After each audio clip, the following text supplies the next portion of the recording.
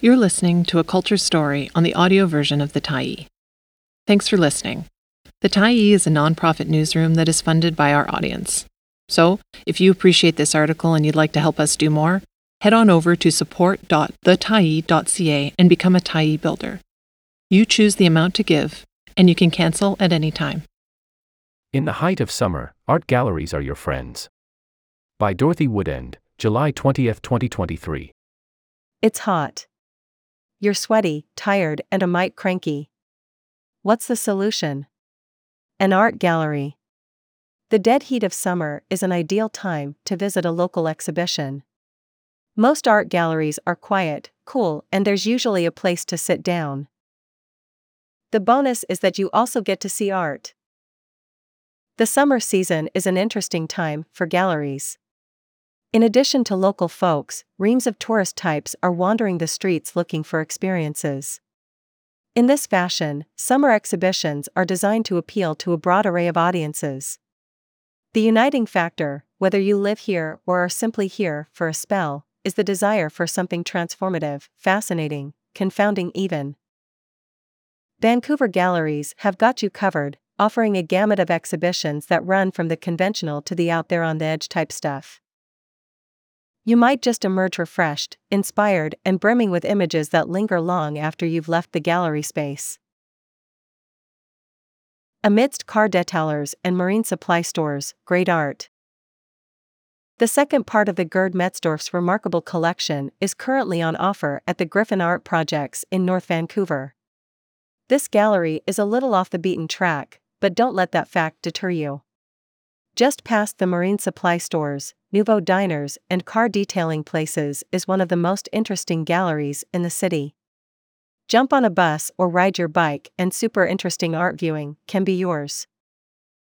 The Griffin regularly hosts extraordinary shows. Per Diem Part 2 is one such exhibition.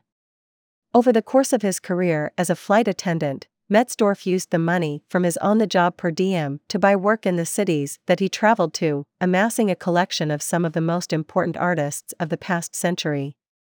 In fact, Metzdorf accrued so much work that 2 separate exhibitions at the Griffin were necessary to see the bulk of his collection. While the previous exhibition mainly focused on photography and sculpture, this latest iteration features paintings, prints, and drawings, plus some sculptural work to round things out. It's an eclectic group of artists, ranging from Canadian greats such as Gordon Smith, Jack Shadbolt, and Ken Lum to Andy Warhol, Linda Benglis, and Kathy Falk. And that's just for starters. With more than 60 different works on display, it's an abundance of ideas, images, and experiences. It's the experiential part that is most impactful. The moment I walk into a gallery, I feel my blood pressure drop and species of calm and contentment emerge. This is especially the case when taking in such a diverse body of work. It is remarkable that Metzdorf managed to find enough space in his West End apartment to both display and store this collection. I'm picturing artwork in the bathroom, under the bed, in closets, and so on. Any collection reveals something of the collector, themselves, and in this instance, certain qualities of the different pieces and artists coalesce. Pattern, layering, density. Some of the most charming work is sometimes the most modest, like a curious little drawing from Winnipeg's Marcel Zama or a watercolor painting of a bottle of Crown Royal from Tim Gardner. Aside from the exhibition itself, the Griffin is simply a lovely place to spend a few hours. So, go and drink up some long cool glasses of culture. The fruits of an artful friendship. The curious relationship that can spring up between an artist and a collector is at the center of a new exhibition at the Vancouver Art Gallery entitled Parvis Tanavali, Poets, Locks, Cages. Tanavali has lived in Vancouver for more than 3 decades, but his work speaks to his home country and culture of Iran. It takes a while to get to the informing ideas in this extensive collection, although the main points are summed up in the show's title. Tanavali's early career paralleled that of the Sakakana school, emerging out of Iranian cultural traditions. The term itself refers to a type of water fountain dating from 680 AD that honored the Battle of Karbala. The fountains were decorated with sacred objects. They featured a grill that people could attach locks and other markers of devotion to, and became synonymous with a group of Iranian artists in the early 1960s. As Tanavali explains of his iconic Keech sculptures from the period, mine was the nothingness of hope and friendship, a nothingness that did not seek to negate. In my mind, it was not life that amounted to nothing, but rather nothing which brimmed with life itself. In some of the information about Tanavali's work and career, his long-standing relationship with a woman named Abby Weed Gray is referenced. Gray came to collecting after the death of her husband, evincing an openness and curiosity that seemed slightly ahead of its time. In an interview about her collecting instincts, she stated, "I didn't know where to look or exactly what to look for, but whatever it was going to be, it had to express the response of a contemporary sensibility to contemporary circumstances.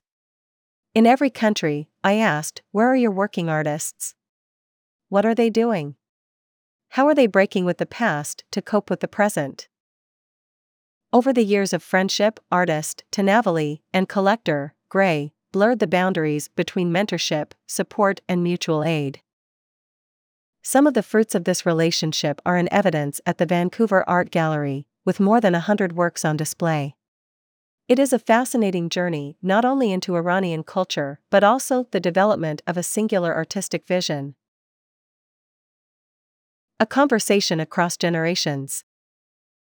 Bright Futures, currently on offer at the Bill Reid Gallery in downtown Vancouver until January 14, 2024, is a collection of contemporary Indigenous artists, creating work in reaction to Reid's own creative output. Although Reid died in 1998, his legacy continues to ripple out, affecting successive waves of artists. Many of the prints, painting, and sculptures on display bear the marks of this powerful creative force. The instigating question of the exhibition was, how does Bill Reid's work continue to influence contemporary Northwest Coast art being produced today?